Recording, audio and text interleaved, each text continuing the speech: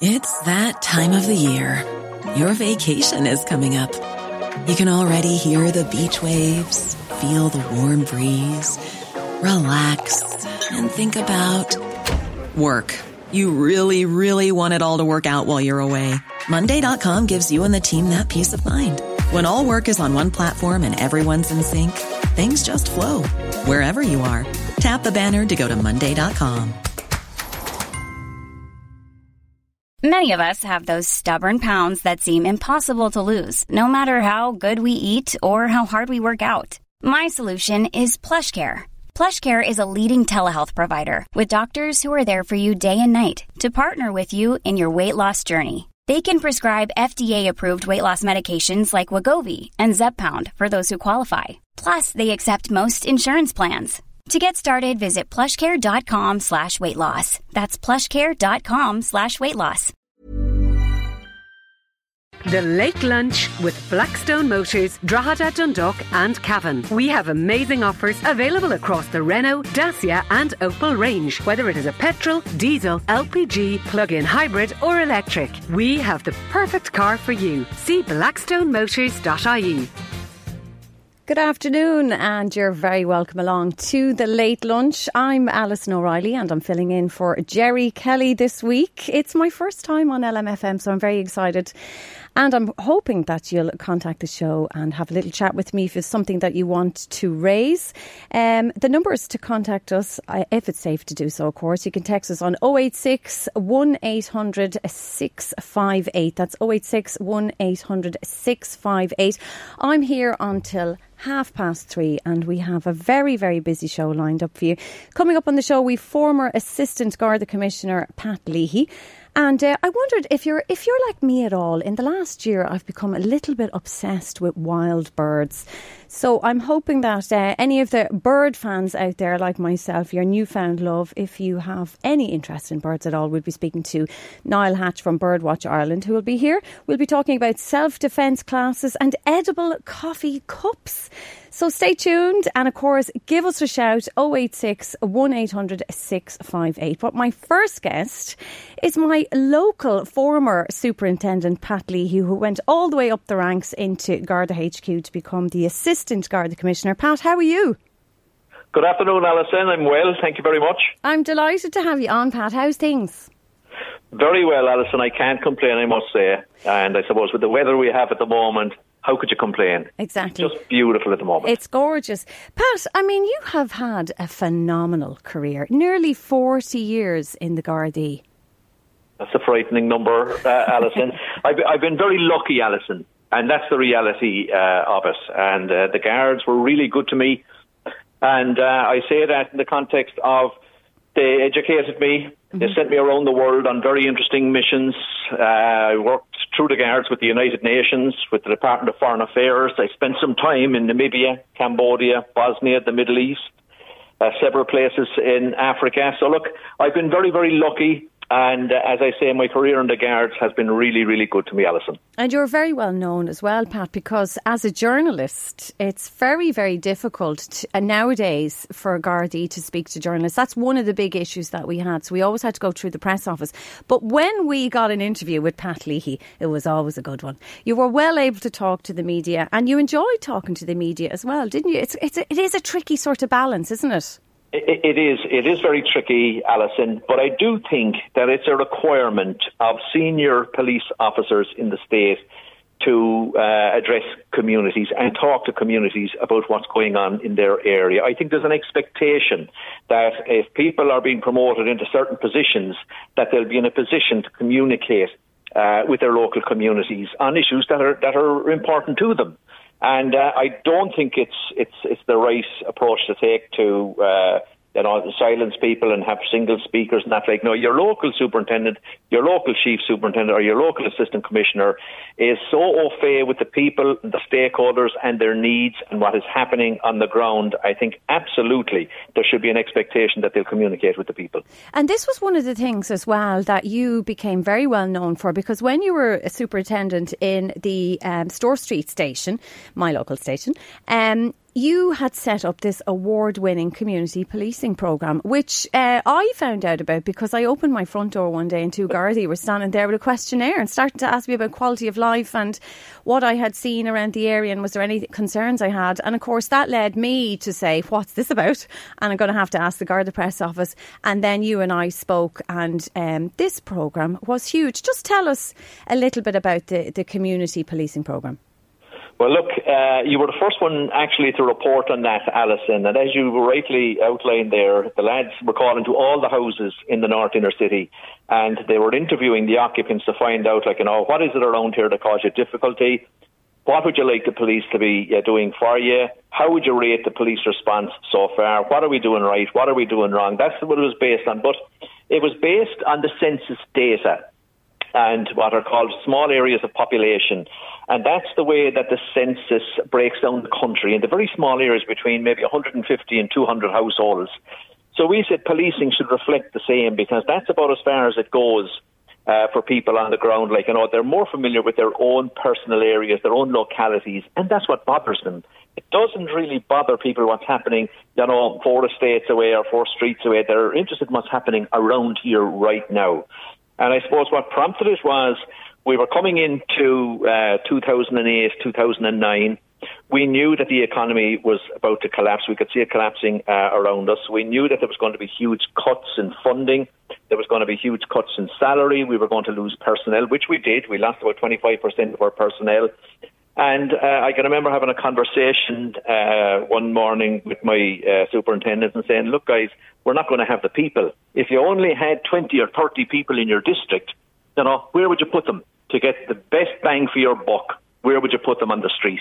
And so we decided, look, we'd have to do something new here in order to keep the ground that we had gained over the previous few years. Because, the North Inner City didn't always have a good relationship with its local police. And we had worked very hard with the community policing frameworks that were already in place within the community themselves. And the CPF was there, the Community Policing Forum, hugely helpful at the time, I must say. And it was a great platform for us to start with. So we mapped out the whole division. We appointed guards to very, very small areas. And we met them once a month to ask them how it was going, what was happening. But we set up a one-stop shop then in the divisional headquarters where people could ring directly and they would get an immediate response to their needs. And it just took off from there. And in fairness to the local politicians, the elected representatives in there, the councillors, they all came on board. The business community came on board. And it worked really well for us. And that in 2015, we were actually awarded European Best Practice in community policing. You were. It was an outstanding project because, as you mentioned, the North Inner City is a difficult area. It's challenging. And the loss of contact between your local Garda and the community had been missed for a long, long time. We've fallen into statistics and CSO figures, but we were missing the sort of in-between, the grey area. But also we were missing the one-to-one.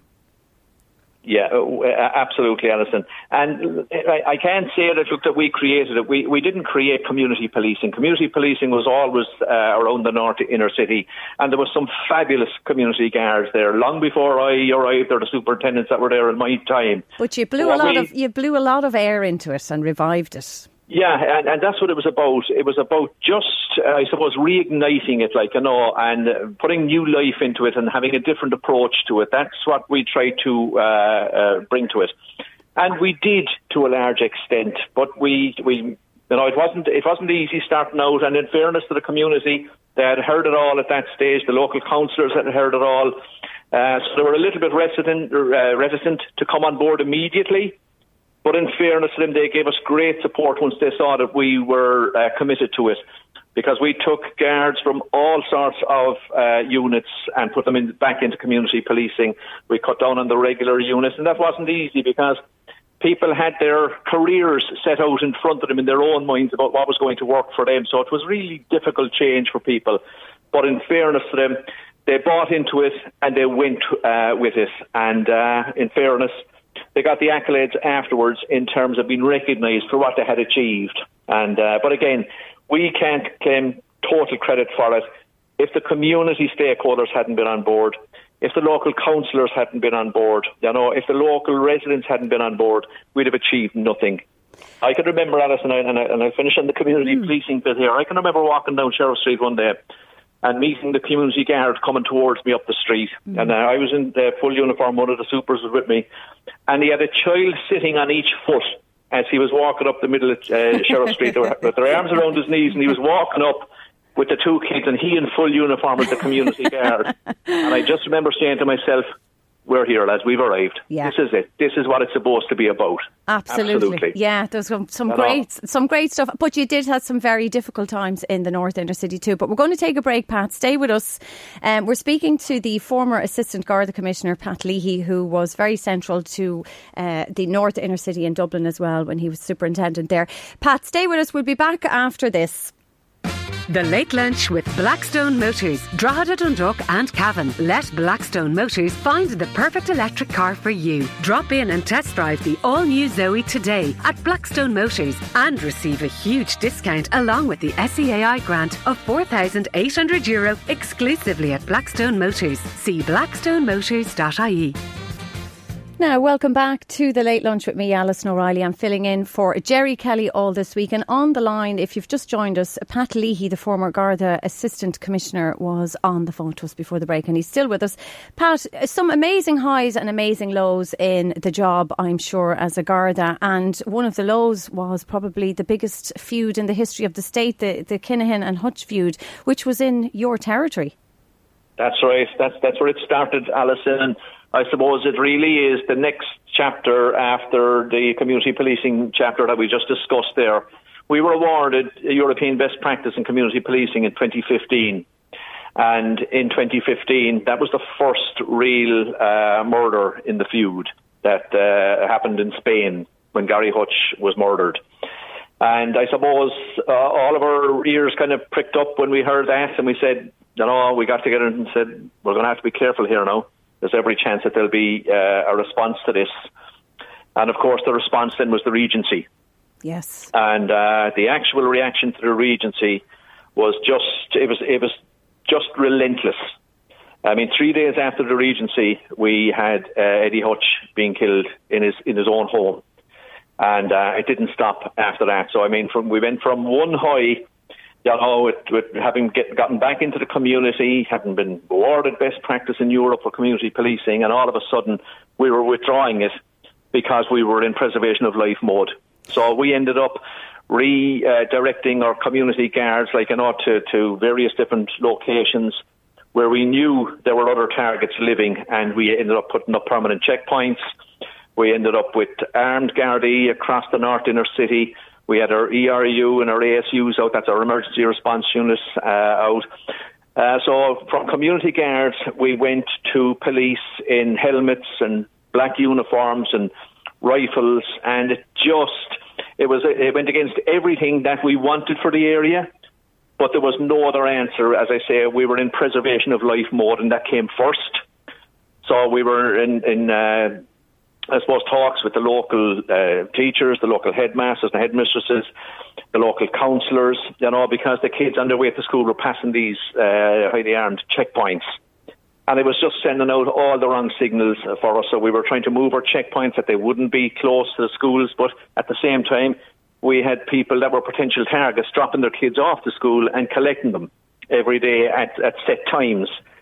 So it was a really, really difficult situation for us to try and find a balance there while trying to keep people alive at the same time, Yeah, I mean, I was witness to those checkpoints, and the visibility, though, is a very good deterrent, I believe, myself, because you just appear to be everywhere. But what I wanted to ask you, Pat, was, I mean, you had your men in the homes of people around the North Inner City, so you would have been in the homes of these people who ended up caught up in this feud. Well, once it started, we didn't have them in the homes, they didn't spend time in there. Yeah, but they were certainly permanently in the vicinity. Yeah. And I suppose some people accused us at the time of protecting people that were involved in this, and we weren't. We were protecting the community. Yeah. But we knew where the likely areas where gunplay was likely to erupt.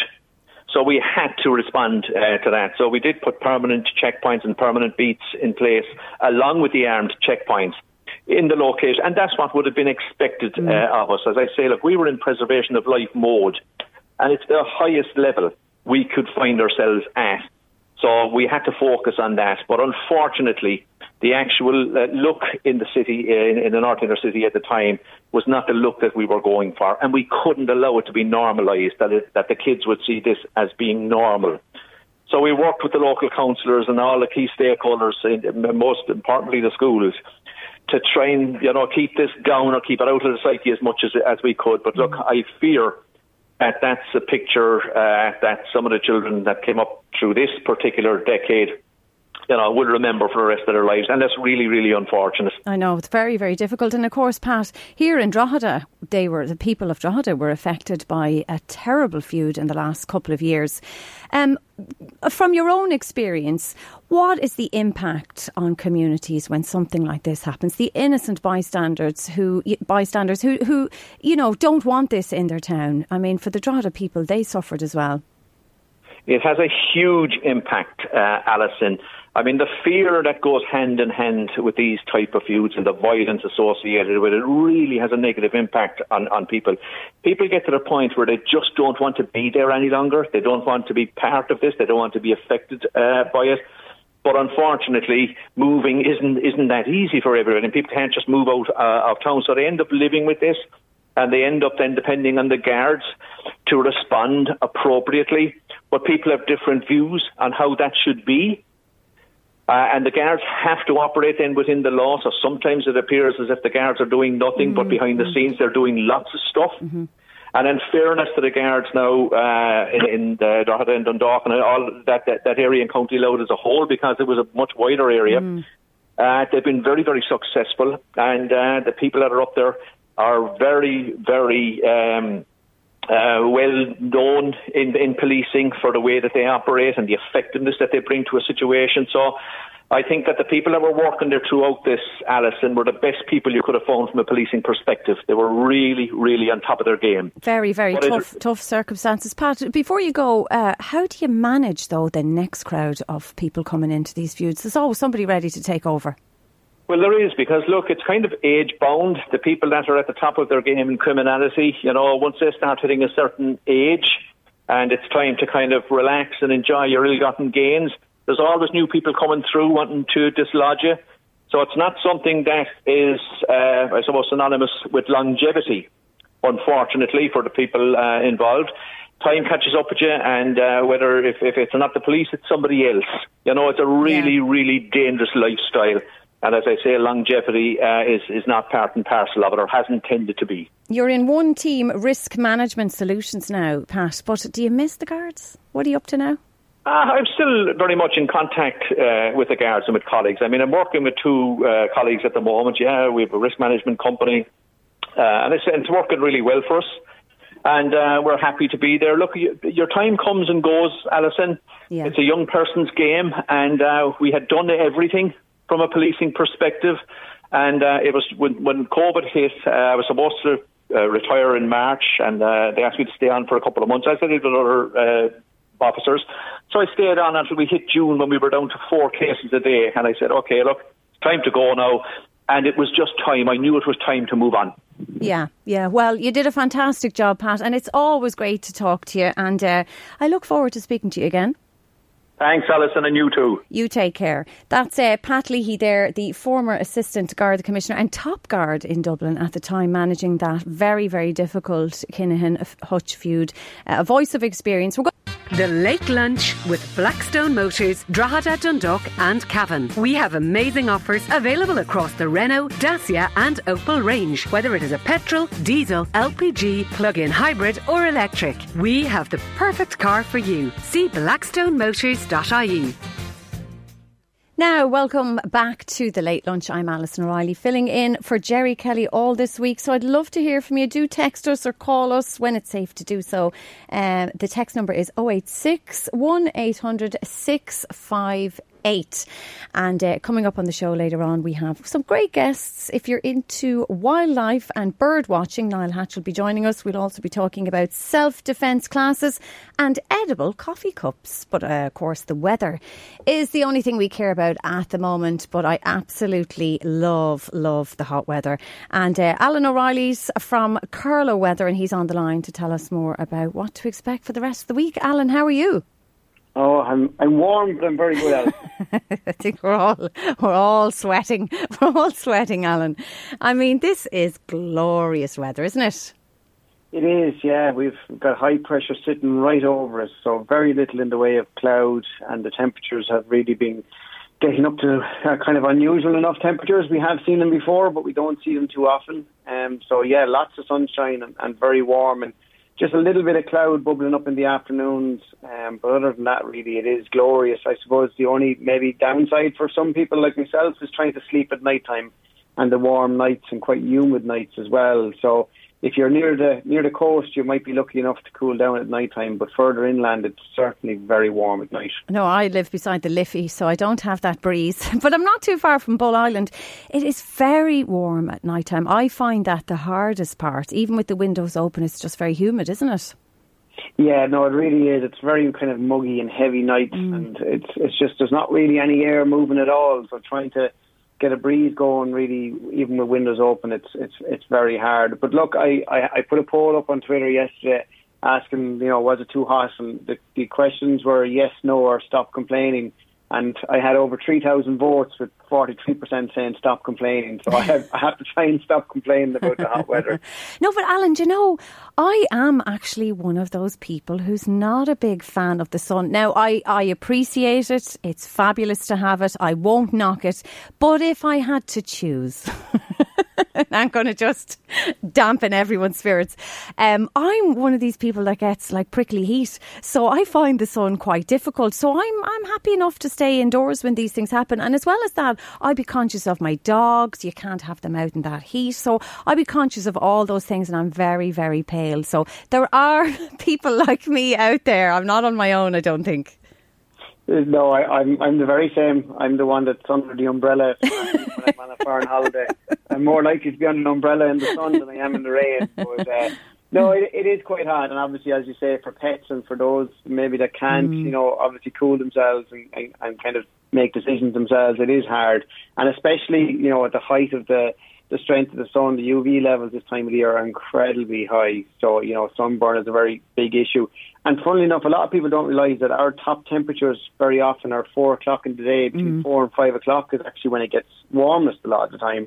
So it really is late evening before it starts to cool down anyway at all when we have this kind of high pressure sitting over us. And I suppose the big question is, how long is this all going to last? Are we going to be drowned next week? There's no sign of that coming, but it's going to stay very warm now up till at least Thursday and Friday. And if anything, it's going to be a little bit warmer, probably Tuesday, Wednesday, Thursday. We'll probably see some areas breaking 30 degrees over the next couple of days. So I'm not sure we'll see any all-time records hit, but we'll certainly get close to some local records. The all-time record is 33.3 degrees for Kilkenny. But the all-time July record is 32.3 in Roscommon. No. Oh. We might get 31. We might get 31. So it's going to be very hot up to and including Thursday. A little bit more in the way of hazy cloud Thursday. Also, there is a small chance of a little shower kicking off, and actually inland in the northeast could see some of those tomorrow afternoon. Or even this afternoon, but more likely tomorrow afternoon. Now, they'll be very hit and miss, but there is a chance of that. But there's a low pressure system that looks to be trying to come up towards us Friday into the weekend, which will bring temperatures back a little bit, but not a lot, to be honest with you, Alison. Still looking at 23, 24. Okay. There is going to be some showers around. Now, actually, further north where you are, you're actually more likely to avoid them. It's more the south, but there is a risk of showers over the weekend, but it might just hold on. So if you're one of those lucky people, as I'm saying, people that have won the weather jackpot and you're on a staycation this week, you're looking like it's going to be an amazing week. I know. All those people heading off now with their COVID certs to fly off to foreign countries. They're like, no, sorry. But that's always the way, isn't it? When the good weather comes, people are off on their holidays and we're all here in Costa del Drogheda. It is, and I mean, I came out of a supermarket the weekend and I thought I was in Spain. You know that feeling when you walk out of the supermarket and the heat hits you or you step off a plane. So it is, and it's as hot here as it is in parts of Portugal. Now, some parts of Europe are getting near 40 degrees, so it is even hotter. But it's pretty much as hot as it is anywhere across Europe at the moment, inland Europe at least. So it make the most of it. We don't know what things are going to happen after next weekend. It does look like it might become a little bit more unsettled and maybe temperatures dropping back a bit. So I suppose make hay when the sun shines is the motto. I'll be the party pooper and say I'm welcoming that. Well, Alan, thanks very much for joining us. We look forward to the rest of the week and enjoying basking in that glorious weather. That's Alan O'Reilly there from Carlow Weather. Thanks, Alan. Welcome back to the Late Lunch with me, Alison O'Reilly. I'm filling in for Jerry Kelly all this week while he has a well-earned holiday in that gorgeous weather. So I'd love to hear from you. I'm here until 3:30 every day till Friday. You can text me when it's safe to do so on 086 1800 658. That's 086 1800 658. Or you can email the station as well at info@lmfm.ie. Now, I don't know if you're like me and you've become fascinated with wildlife in the past year, particularly during COVID, because we had heard all of the beautiful music and sounds and bird songs all around our garden while we centred ourselves in a lockdown away from everybody else. We opened our hearts and minds to the gorgeous birds that visit our garden. Niall Hatch from Birdwatch Ireland, a very good friend of mine, is on the line. Delighted to talk to you, Niall. How are you?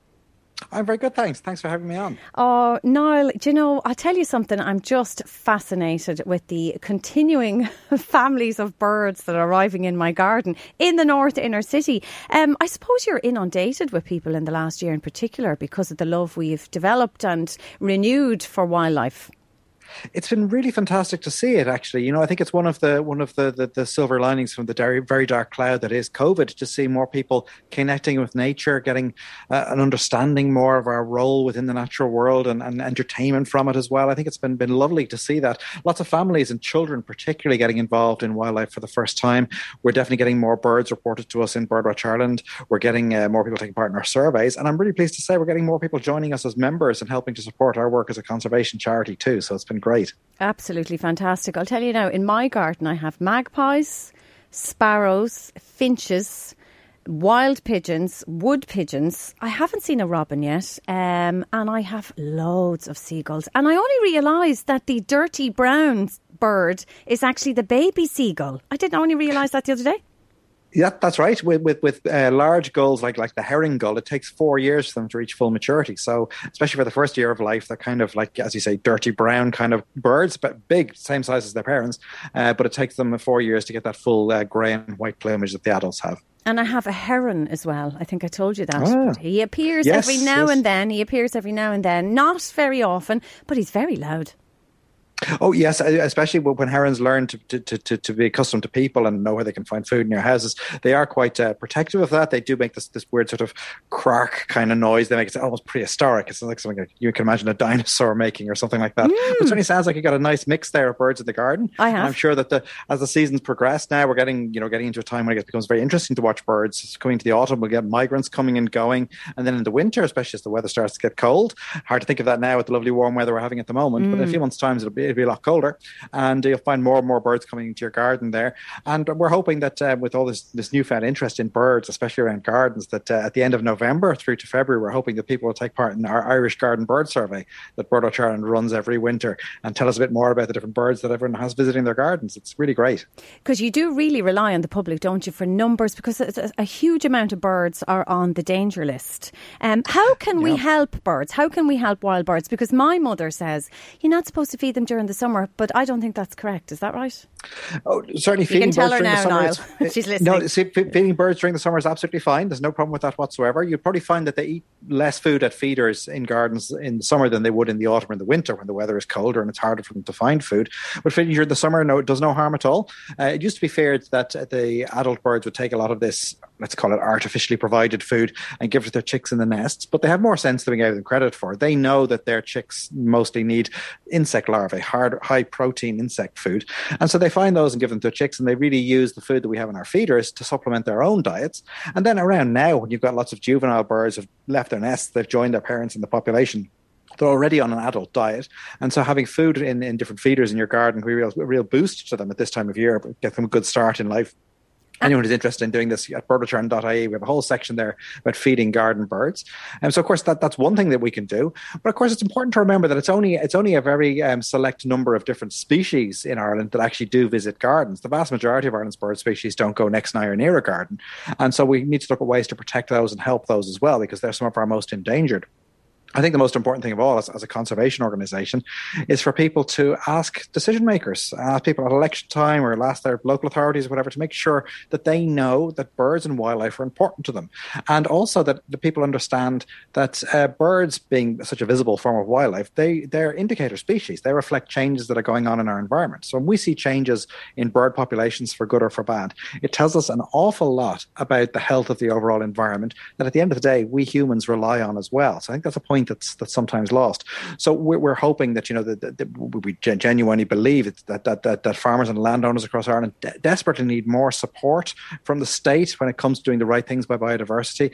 We need to make sure that this is properly taught to children in curriculum in schools. It's still done in a very piecemeal way, and we need to have more joined up thinking when it comes to natural protection in Ireland. We lag behind quite a few other European countries, I have to say, in that regard. So we have to rattle the politicians at the door and get them to speak up for these birds. Absolutely. We're hoping people will do that, absolutely, because politicians tell us, they say, we know Ireland's in a biodiversity crisis. We know there's all these ecological problems all over the world. But at election time, when we go talking to people at their doorsteps, they never mention the environment. They never mention birds and wildlife. And the thing is, future generations are going to look back at us as our generation as being so foolish to not realise what was staring us in the face. We see declines in so many of our natural bird populations, as you've been saying, as you said earlier. A lot of Ireland's wild birds are in big trouble. There's an alarm bell ringing there. There's something causing that, or many things causing it, in fact. Things are going out of kilter in the natural world, and that's going to hit all of us very hard too. Niall, tell us about peregrines. There seems to be new ones in Trim, we're told. Yes, very exciting news here. I saw the news broke there last week that a pair of peregrine falcons have been seen nesting at the Yellow Steeple in Trim. It seems they successfully raised 2 young this year, and now they're flying around the town. And so it's very exciting. Peregrine falcon, one of my favourite birds of all time. For those who don't know them, they're a bird of prey. They feed on other birds, and they're the fastest animal in the world. So whenever I say that, it is talking to a group of school children, I always say the fastest animal in the world is the peregrine falcon. And they always say, I thought the cheetah was the fastest animal in the world. Well, the cheetah, that big cat, is the fastest at running on land. So they can run very fast indeed, speeds over 60 kilometres an hour, which is very fast to run. The peregrine falcons leave them in the shade because in flight they can reach speeds of over 300 kilometres an hour, which is far faster than any other animal on the planet. And to think that a bird like that nesting right in the heart of Trim, where people can see them coming and going and enjoy them, it's just spectacular. Yes, but also be careful around them. Don't get too close to them and don't be upsetting them. Yeah, absolutely. Yes, these birds have chosen to nest in a town centre, and they nest up very high, and they tend to stay high up on buildings. So when they're doing that, they're out of reach of people, and so there's no disturbance there at all. We would ask people to enjoy them from a safe, respectful distance. The birds may well take care of that themselves by being up high on buildings. So it's something to be aware of. But hopefully the humans and the birds will be able to coexist, and hopefully they won't come to any harm, because sometimes you do get people who want to harm peregrine falcons, which is absolutely disgraceful, and they're fully protected by law. And so we're asking people to keep an eye out, and if people notice any suspicious behaviour or activity, to please let the Gardaí and the National Parks and Wildlife Service know. Yeah, see, I don't understand that. I don't understand why anyone would harm any animal, any bird, I don't get it, but unfortunately it happens. It does. There's a very small minority of ignorant people out there who have an agenda against birds of prey, without realising, of course, that they're a really important part of our ecosystem. Having a bird of prey in an area is actually a real compliment. It shows that the ecosystem is going well because, of course, they rely on smaller birds and other creatures to feed on. So when you have a birds of prey nesting somewhere like Trim, it shows that there's a healthy population of other smaller birds around there. It shows that the people of Trim are doing something right when it comes to wildlife, and something that they should be very, very proud of. And so hopefully people will take these birds to heart, will enjoy seeing them, and will stand up for them. And, you know, it's funny you should say that, because some hawk-type, owl-type bird, I don't know what it was, flew into my garden recently and took one of the little sparrows. And I tried to intervene, and I was like, no, sure, he had him in his claws. I don't know what that was, but it looked a bit like an owl, that kind of look. It was during the daytime. It was in your garden. It was catching a sparrow. My bet would be that it was a bird called a sparrowhawk. They are quite owl-like, similar sort of body shape. They have big staring eyes, not quite as big as the eyes on an owl, but still very, very owl-like. Yes, the sparrowhawk is the bird of prey that's most likely to be seen in an Irish garden. And of course, they do catch other birds. That's how they live. In the same way that, let's say, a blue tit catches baby butterflies. That's what they live on. Yeah. Just to say as well, just about the peregrines there as well. If anyone wants to learn more about them, the Meath branch of Birdwatch Ireland, a wonderful group of volunteers there who do great work for us around the county. They're actually hosting an online Zoom talk, which will be given by my colleague John Lusby, all about the peregrines in Trim. It's going to be at 7 p.m. on the 27th of July. It's completely free, and if people are looking for information on that and how to register and take part, just go to birdwatchirelandmeath.com, and so people can find that there. It's 27th of July, birdwatchirelandmeath.com. Learn all about the peregrine falcons of Trim. Fantastic, Niall. Before you go, Niall, water is a huge thing, particularly in this very intense heat. Shouldn't we leave out like bird baths? Lots of fresh water for birds at the moment to give them a hand. Yes, it's been very dry, of course, over the last few days in particular. We've had quite a dry summer, all things considered, as well. That means a lot of natural ponds and pools are very depleted. The water's evaporated. Birds need water to drink and to bathe in, just like we do. And birds need to to bathe very frequently because they need to keep their feathers in tip-top condition. Many of them will be undertaking long migratory journeys in the weeks to come, and so they need to make sure that those feathers are in pristine condition to help them do that. And then, of course, what happens as well is then birds need to drink just like we do. And so if they can't find access to clean, safe drinking water, many of them may perish. So simply putting out a basin of water in the garden, not too deep, maybe a few stones in it, so there's like a shallow end and a deep end, so the birds can go in there, they can bathe in there, they can drink, and even just having some water out in the garden for a few hours each day can really make a world of difference. So I definitely would recommend that to anybody. So plenty of fresh water out there for the birds to bath in and to drink, and obviously don't interfere with nests because it's the nesting season, and let them do their thing. Yes, when it comes to nests, it's best to enjoy them from a safe, respectful distance. Don't get so close that you cause any disturbance to the birds, because at this stage there'll be quite a few adult birds which have chicks in the nest that are pretty well developed, and the parents get very nervous if they see a person coming towards the nest. They don't know that you're just curious. They think that you're a predator who means them harm.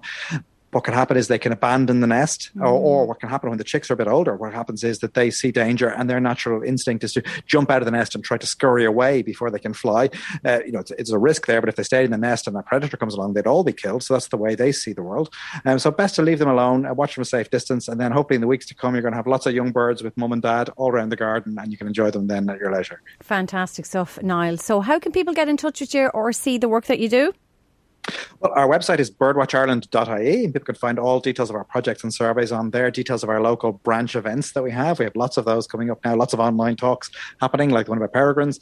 And you can also join as a member. If you click on the Become a Member button there, we, as a charity, we really need that support. We're very proud of the things that our members allow us to make possible on their behalf, to look after Ireland's wild birds and their habitats.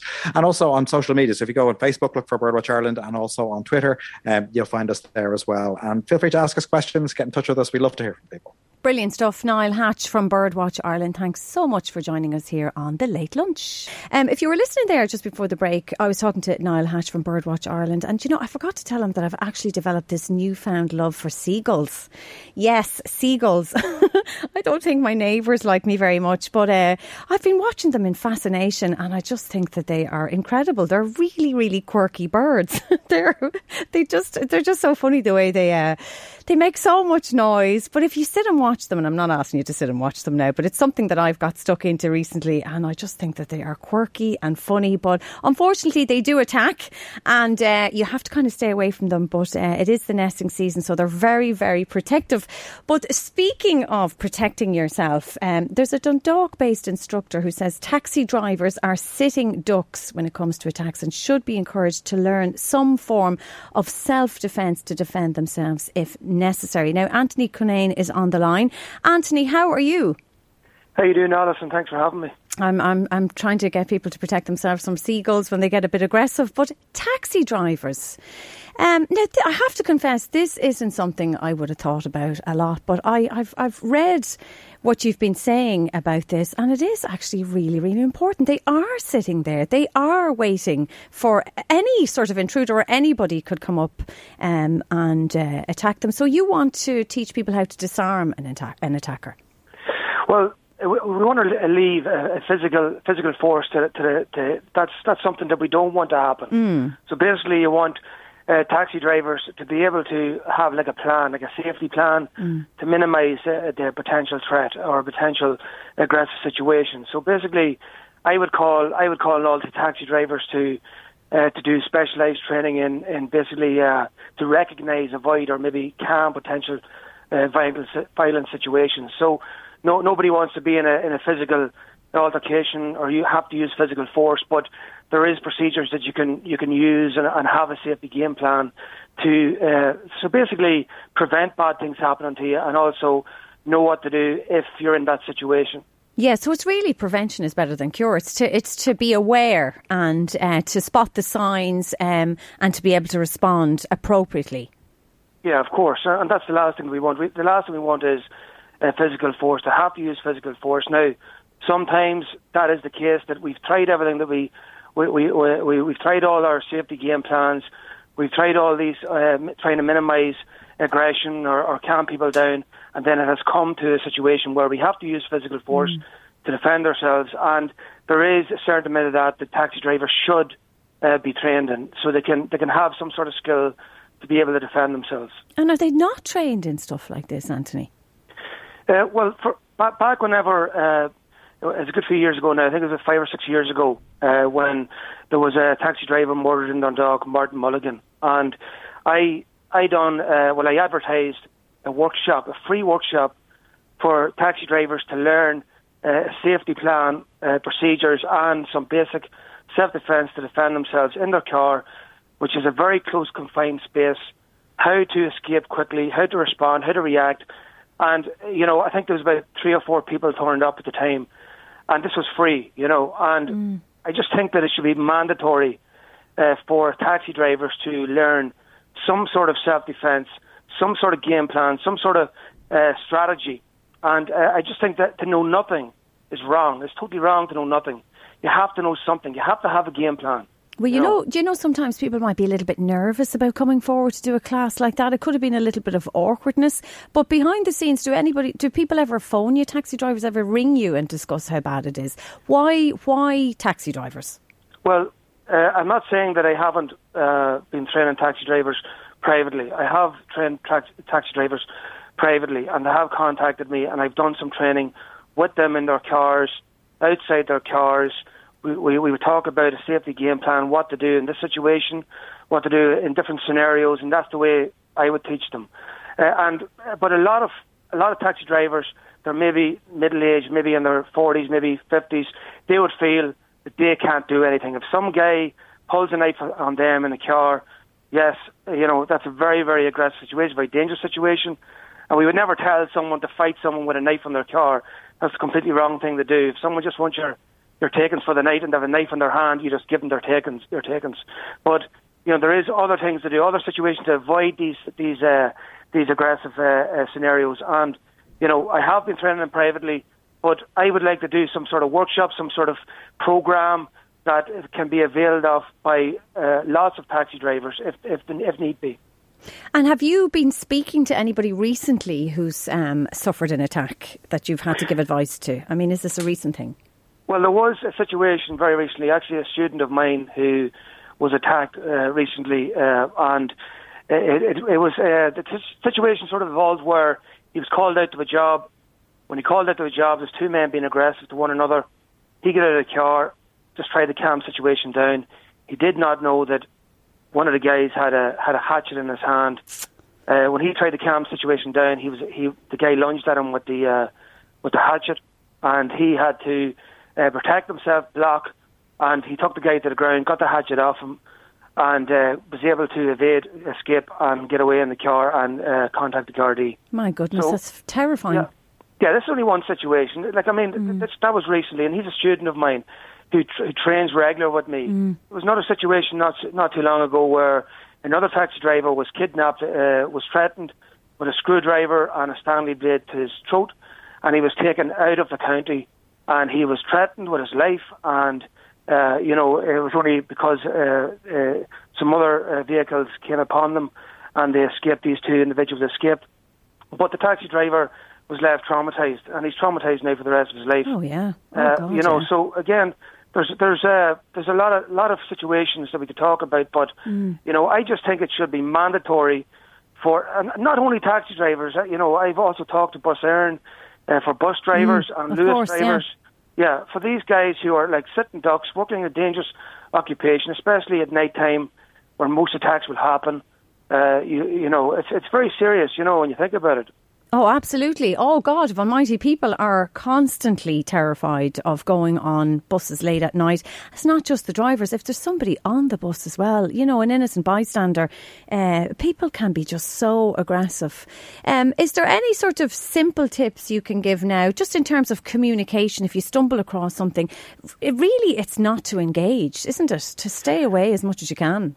Well, like I said, we would do like specialised programs on safety training to like recognise, avoid or calm like potential violent situations. But like the simple things, that I would talk about is I know that a lot of taxi drivers in Dundalk, for instance, where I am, they handle a lot of cash. A lot of big cities now, the taxi drivers aren't handling cash. The payments online. You pay through an app and.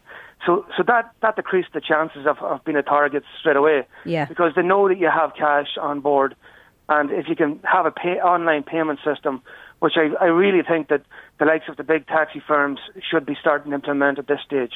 Things like that there, Yeah, there's a text in here saying, I think the taxi training is vital. I see so many drunk people accelerating situations and feel sorry for the driver. I'm sure that happens quite a bit with drink taking.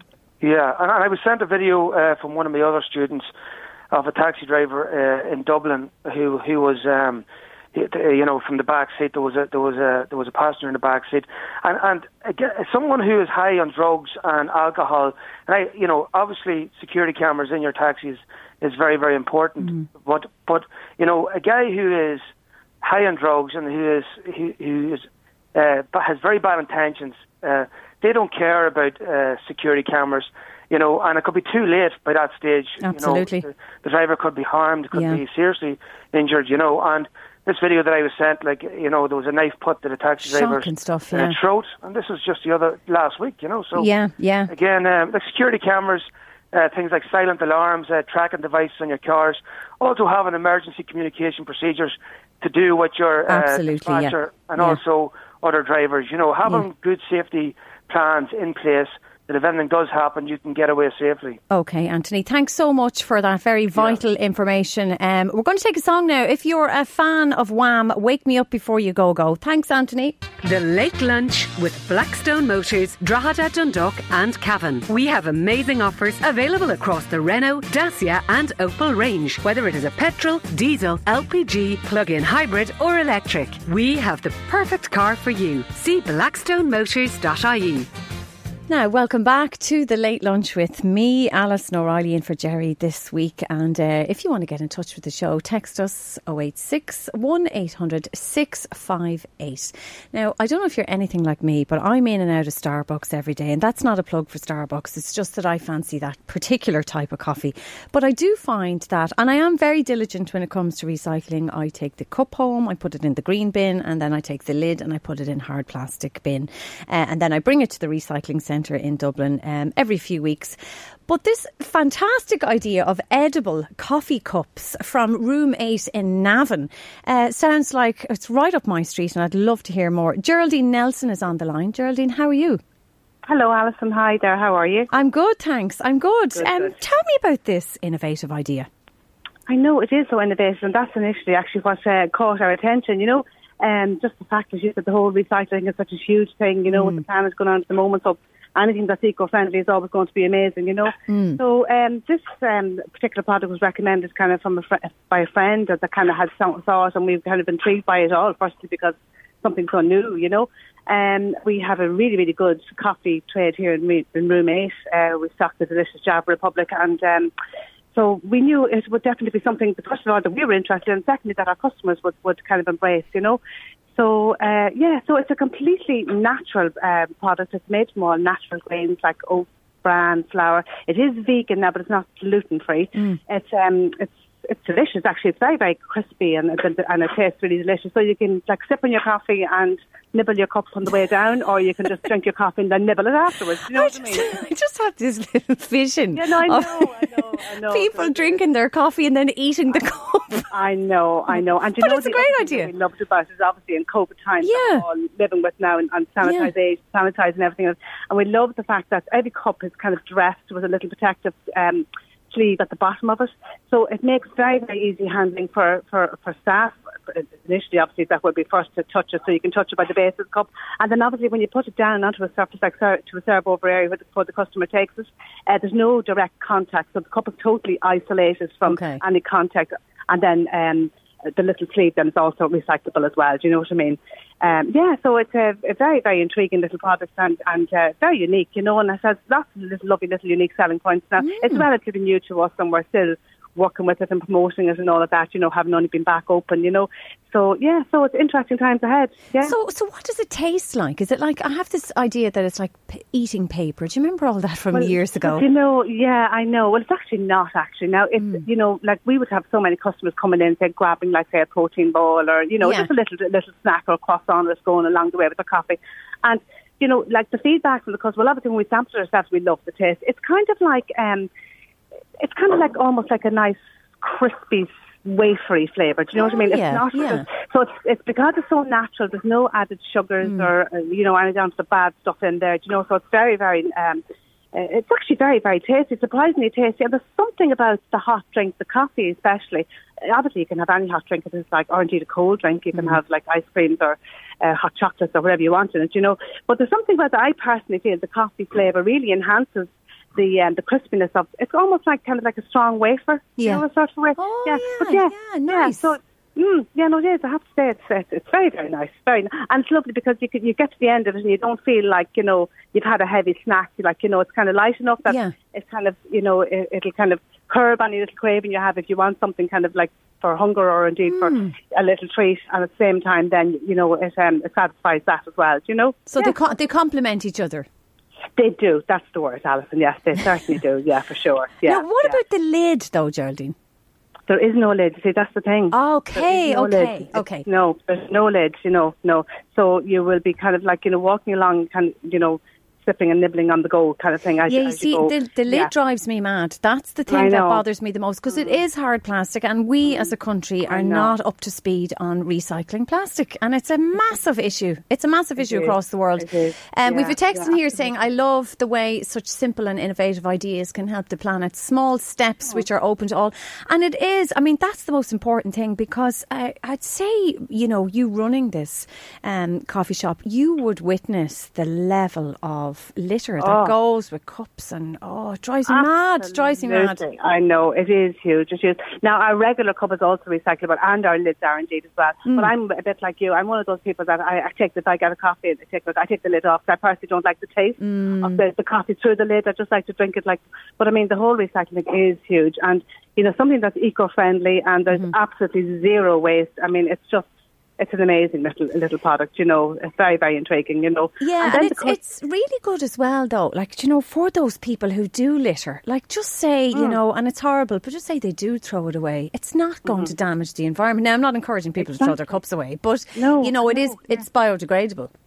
Well, see, that's the thing. You know what I mean? It's like, it stays leak-proof for about 12 hours. So like a day, say, so it's leak-proof for a day, so nothing will come through for a day. And then after that, then it's just, as you said, biodegradable. It just kind of goes off into the ground or whatever, or the birds can eat it or whatever it is. You know what I mean? If someone does throw it away.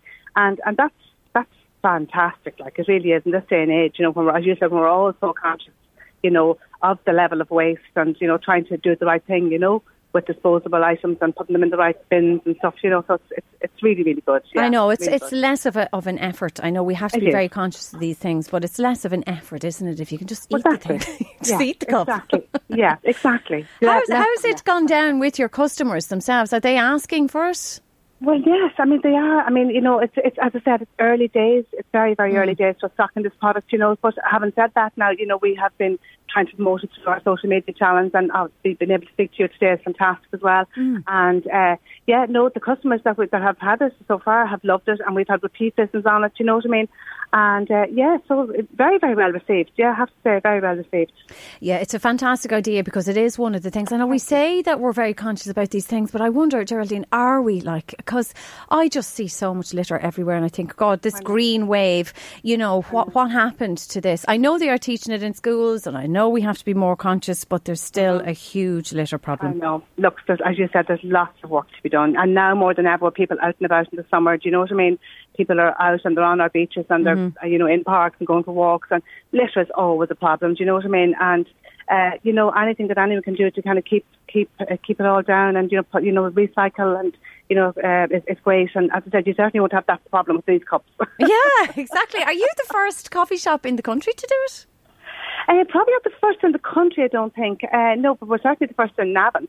No, I mean, they have the company that supplies us, they're based in Ashbourne, and they have various coffee shops kind of throughout Dundalk and Louth and all that are stocking their products. But they're a very, very new company. This couple, they're a lovely little family business, and they're very new to this business as well. And so they're, as I said, with the whole COVID and lockdown and all that and all the restrictions, they're now building this product, and their hope and dream is to get it into every coffee shop and anywhere that sells hot or cold drinks, because it's wonderful, as I said, for ice cream as well, you know, so your children can have their ice cream in it and eat the cup as well. It comes in two sizes, Alison, you see. So you have kind of the regular size, the 220ml, like for your coffee, and then the 110ml, then like say for like espresso, or indeed for ice creams as well, you know. Yeah, so well, congratulations on a brilliant idea, and we're all a little bit afraid of change, but this is good change. Well, look, you know what? I mean, we've all had to embrace so much change over the last year and a half. So, absolutely. And this is something very, very positive, both for, as you said, for the environment and for people, you know, for the summer days and being out and about, and it's a great change. Yeah, for fantastic, sure. Yeah. Fantastic, Geraldine. That's Geraldine Nelson there, the manager of Room 8 in Navan. Great to talk to you, Geraldine, and congratulations again. Thank you for having me on. Thank you so much, Alison. No problem at all. Well, that's it. That's my first shift over, Louise. I would be lost without Louise Walsh, the producer of Late Lunch here, because, you know, when you feel like your first day in school, your first day on the new job, and trying to do a good job, because I've big shoes to fill with Jerry Kelly being away. But I'll be back tomorrow at 1:30, and I'm looking forward to hearing from you all. We've got a packed show all week, and tomorrow we're going to be speaking to Carol Baskin from Tiger King, the documentary on Netflix that just swept the world and all the headlines and continues to do so. I'm sure you've all heard of Joe Exotic. Well, Carol Baskin will be on the line tomorrow. And we'll also be speaking to a girl from RD whose father is the Irish Joseph Fritzl. It's Irish Joseph Fritzl. It's a very difficult story, but she'll be joining us tomorrow. So thank you to everybody who listened. Thanks to all our guests. And thanks to Louise Walsh, who got me through my first day. Talk to you tomorrow.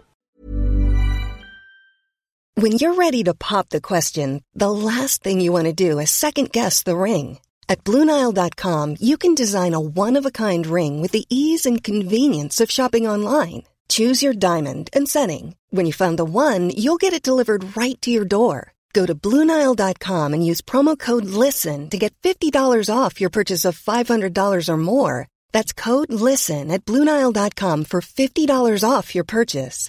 BlueNile.com, code LISTEN. Even on a budget, quality is non-negotiable. That's why Quince is the place to score high-end essentials at 50 to 80% less than similar brands. Get your hands on buttery soft cashmere sweaters from just $60, Italian leather jackets, and so much more. And the best part about Quince, they exclusively partner with factories committed to safe, ethical, and responsible manufacturing. Elevate your style without the elevated price tag with Quince. Go to quince.com/upgrade for free shipping and 365-day returns.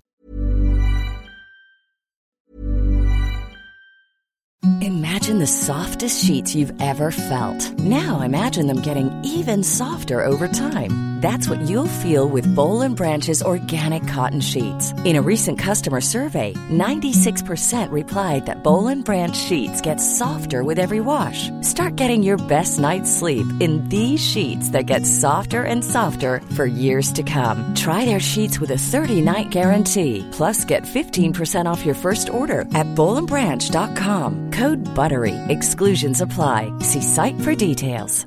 Even when we're on a budget, we still deserve nice things.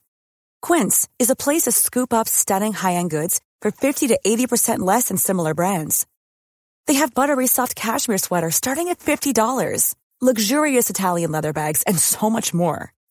Plus, Quince only works with factories that use safe, ethical, and responsible manufacturing. Get the high-end goods you'll love without the high price tag with Quince. Go to quince.com/style for free shipping and 365-day returns.